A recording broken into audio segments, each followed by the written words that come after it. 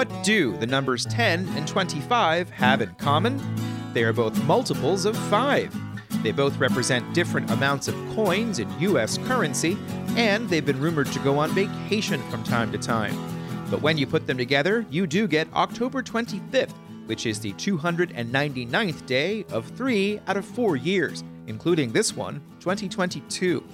I'm Sean Tubbs, and this is the relevant edition of Charlottesville Community Engagement for this day. In today's program, the Virginia Department of Transportation has not yet signed off on an entranceway into the future Biscuit Run Park.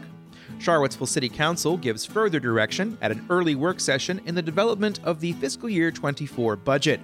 Council is poised to approve $200,000 in funding to keep the Premier Circle shelter open through the end of April. And there's another $20,000 in funds to help purchase reusable bags for eligible populations for when the city begins charging 5 cents for each plastic one.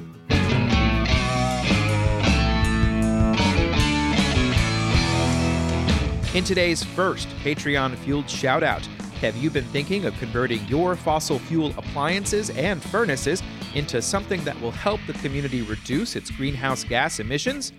Your local energy nonprofit, LEAP, has launched a new program to guide you through the steps toward electrifying your home. Thermalize Virginia will help you understand electrification and connect you with vetted contractors to get the work done and help you find any rebates or discounts. Visit thermalizeva.org to learn more and to sign up.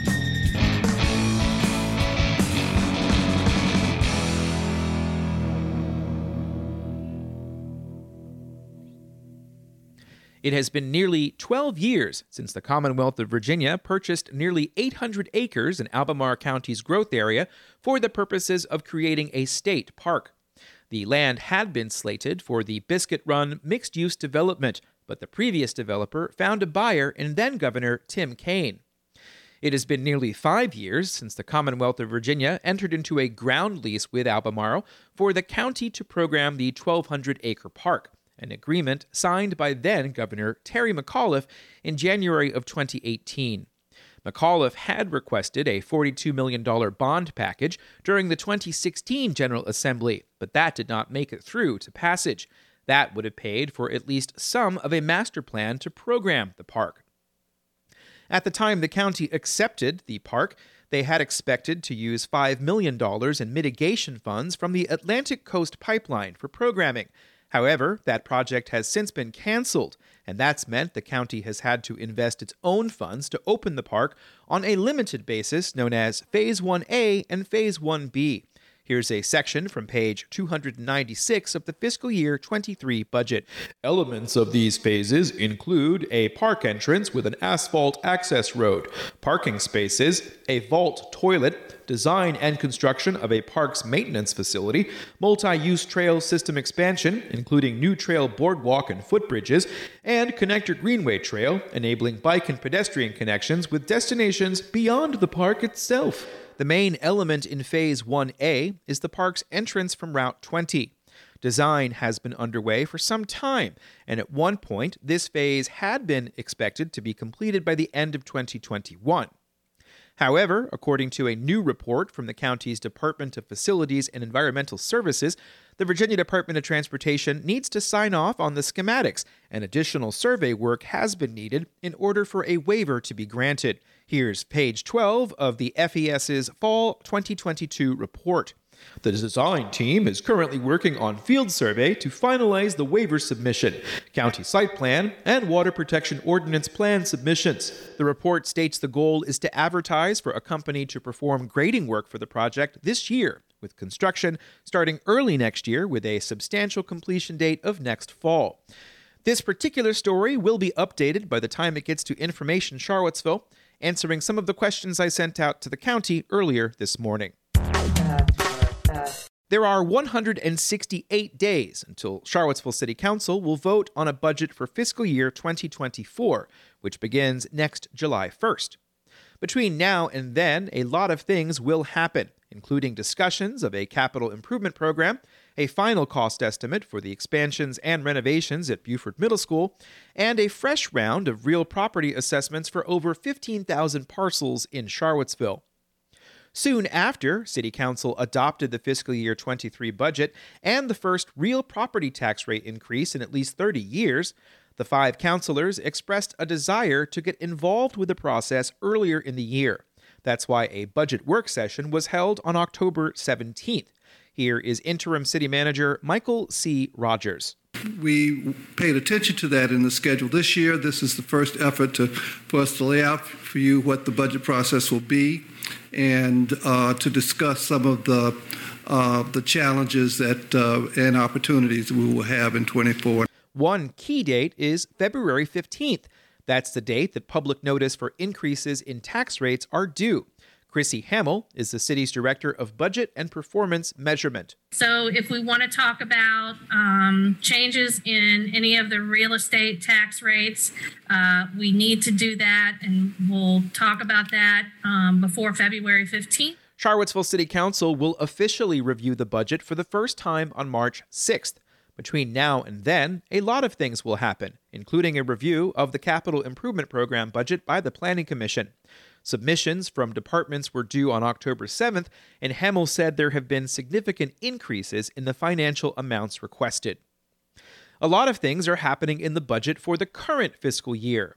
Council has agreed to use one-time funding from the American Rescue Plan Act to hire more personnel, including $1.1 million to create 3 battalion chiefs in the Charlottesville Fire Department, $176,000 for the Human Rights Office to hire an investigator, and nearly $700,000 to increase salaries for school bus drivers and Charlottesville area transit drivers. The next budget will have to be built off of those additional salaries, without the likelihood of new cash from the federal government. The city is also responsible to pay for new firefighters that had been used using a federal grant. So all of these together total about $3.5 million that the expenditure budget will be increased as we start this process.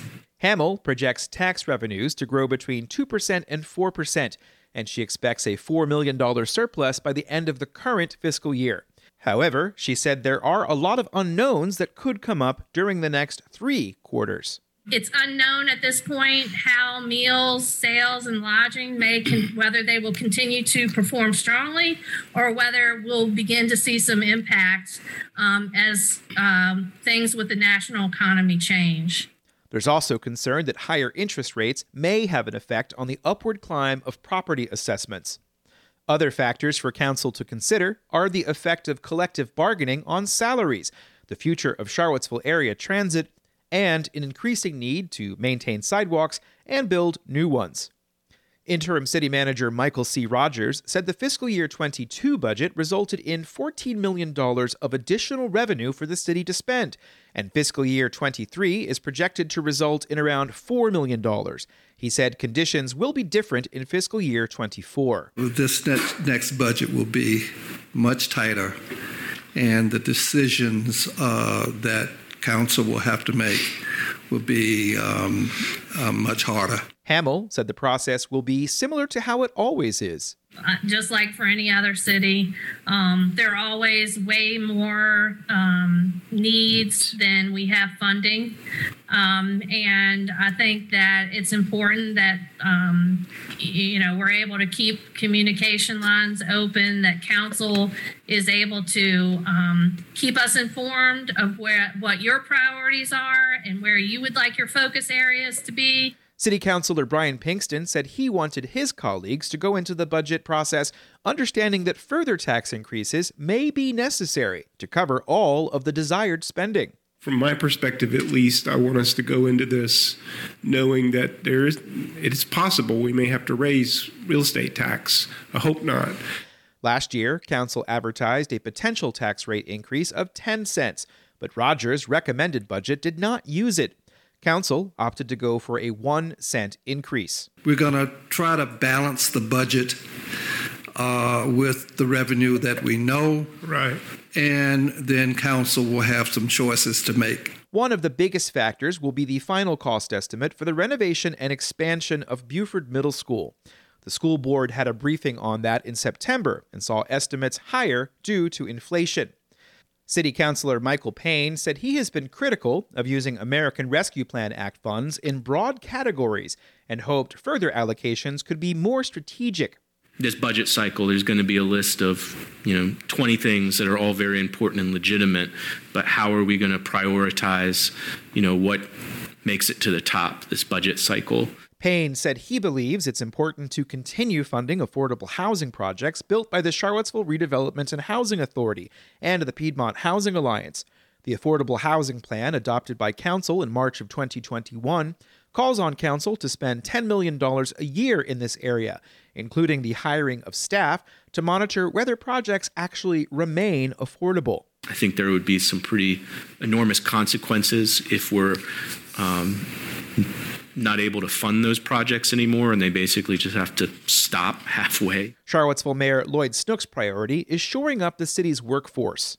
I've been telling folks for the last 6 months that this coming budget is going to be dominated more than anything else by attention to staff salaries and personnel issues, and if that means what we need to do to rebuild the staff and to hire the 70 positions that we are now down. We're advertising 70 positions. That it's not going to happen with less money. City Councilor Sina McGill said she supported spending more money on staff salaries. I'm willing to raise taxes on this. Affordable housing, we're not going to get the deeply affordable housing unless we are making an investment with public funds. You can visit the city's government jobs page to review all 71 applications that are open. There will be much more happening in the near future on the budget. And guess who's going to be there? Charlottesville Community Engagement.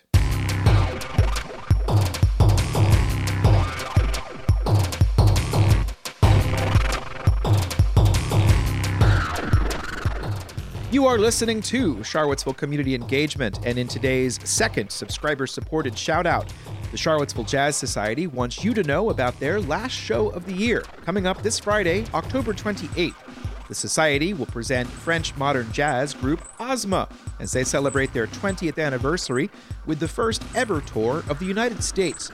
Borrowing largely from rock grammars, traditional music, and electronic landscapes, Ozma's music has been praised for its willingness to imagine John Coltrane jamming with Radiohead, or explosive drummer Billy Cobham playing with the best New Orleans brass bands. This show is Friday, October 28th at Unity of Charlottesville on Hydraulic Road. For tickets and more information, visit cvillejazz.org.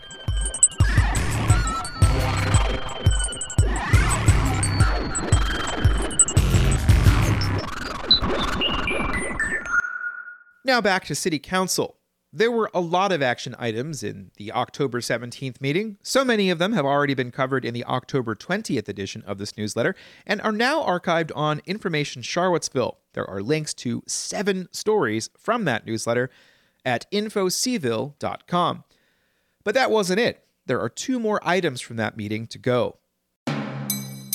First, Council was asked to appropriate $565,000 from the city's share of the American Rescue Plan Act, or ARP.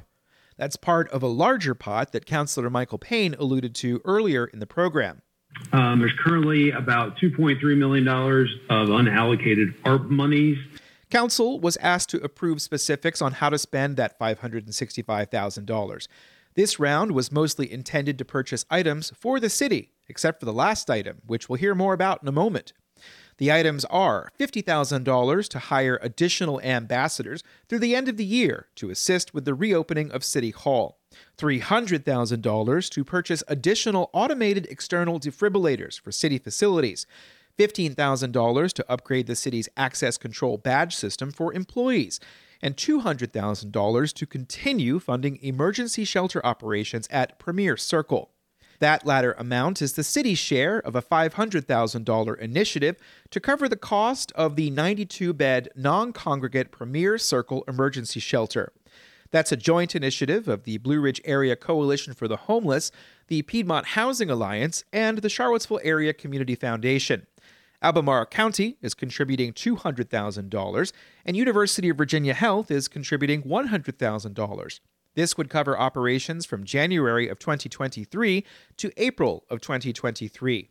Here's Anthony Harrow of the Blue Ridge Coalition for the Homeless. The long term is actually it's going to be developed as permanent supportive housing and affordable housing. So that's the future of the site. 80 units of permanent supportive housing is going to be developed by Virginia Supportive Housing, and then 60 units of multifamily affordable housing will be developed as well by PHA. Harrow said the emergency shelter will remain open through the end of April. The shelter at the former Red Carpet Inn on US 29 is operated by the group People and Congregations Engaged in Ministry, or PACHM. Charlottesville Mayor Lloyd Snook asked a question. What happens for those folks after April? Well, we're doing our best to provide, case management, transition to housing in the community. Should that not be available, housing is very difficult to come by, even though we have rental assistance opportunities and housing choice vouchers as well for some of many of the people at the Premier Circle program. Harrow said after April 30th, there will be efforts to keep an emergency shelter open for those community members. So in May, Virginia Supportive Housing plans to break ground and on their 80-unit facility. Virginia Supportive Housing is the developer of the 60-unit Crossings at 4th and Preston, which was completed in 2012. Here's a section from the website for that project. VSH offers on-site supportive services through case managers who help residents stabilize, reclaim their lives, and retain their housing. Harrow acknowledged the need for additional emergency shelters and said there was work underway to locate sites for that use. The executive director of PACHM gave an update. PACHM has begun very actively to explore what a permanent, fixed site, full year-round shelter would look like. That's while continuing to run Premier Circle, where we have around 70 folks right now. Whitehead said PACHM is also gearing up to operate cold weather emergency shelters for the winter.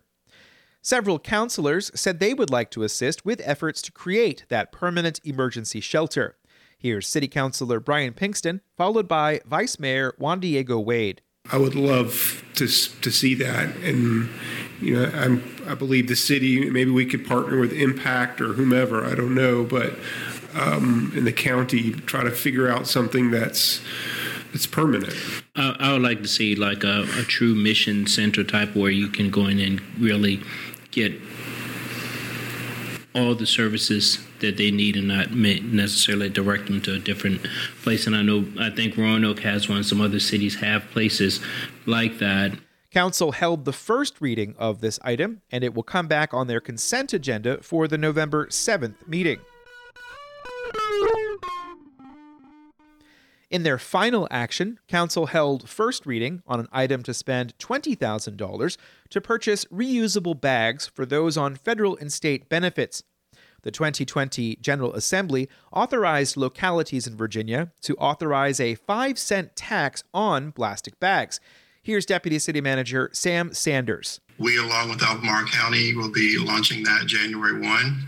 I've continued to work closely with the county to make sure that our efforts are in alignment with theirs, so that because our residents move back and forth between the city and the county, we want to ensure that there's no real concern in regards to understanding what's different about whatever we may be doing. So our goal is to try to do it in conjunction with one another. The $20,000 is an estimate of what may be required to purchase the bags.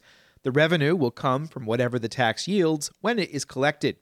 Anyone on SNAP or WIC benefits will be eligible to receive up to 2 bags. It is our desire that we would eventually be able to come back to council once we have better clarity as to how much is generated, that there may be a surplus over the replacement of this $20,000, that we might be able to expand bag distribution for other populations that may need that intervention. The funding can also be used for environmental education or litter cleanup.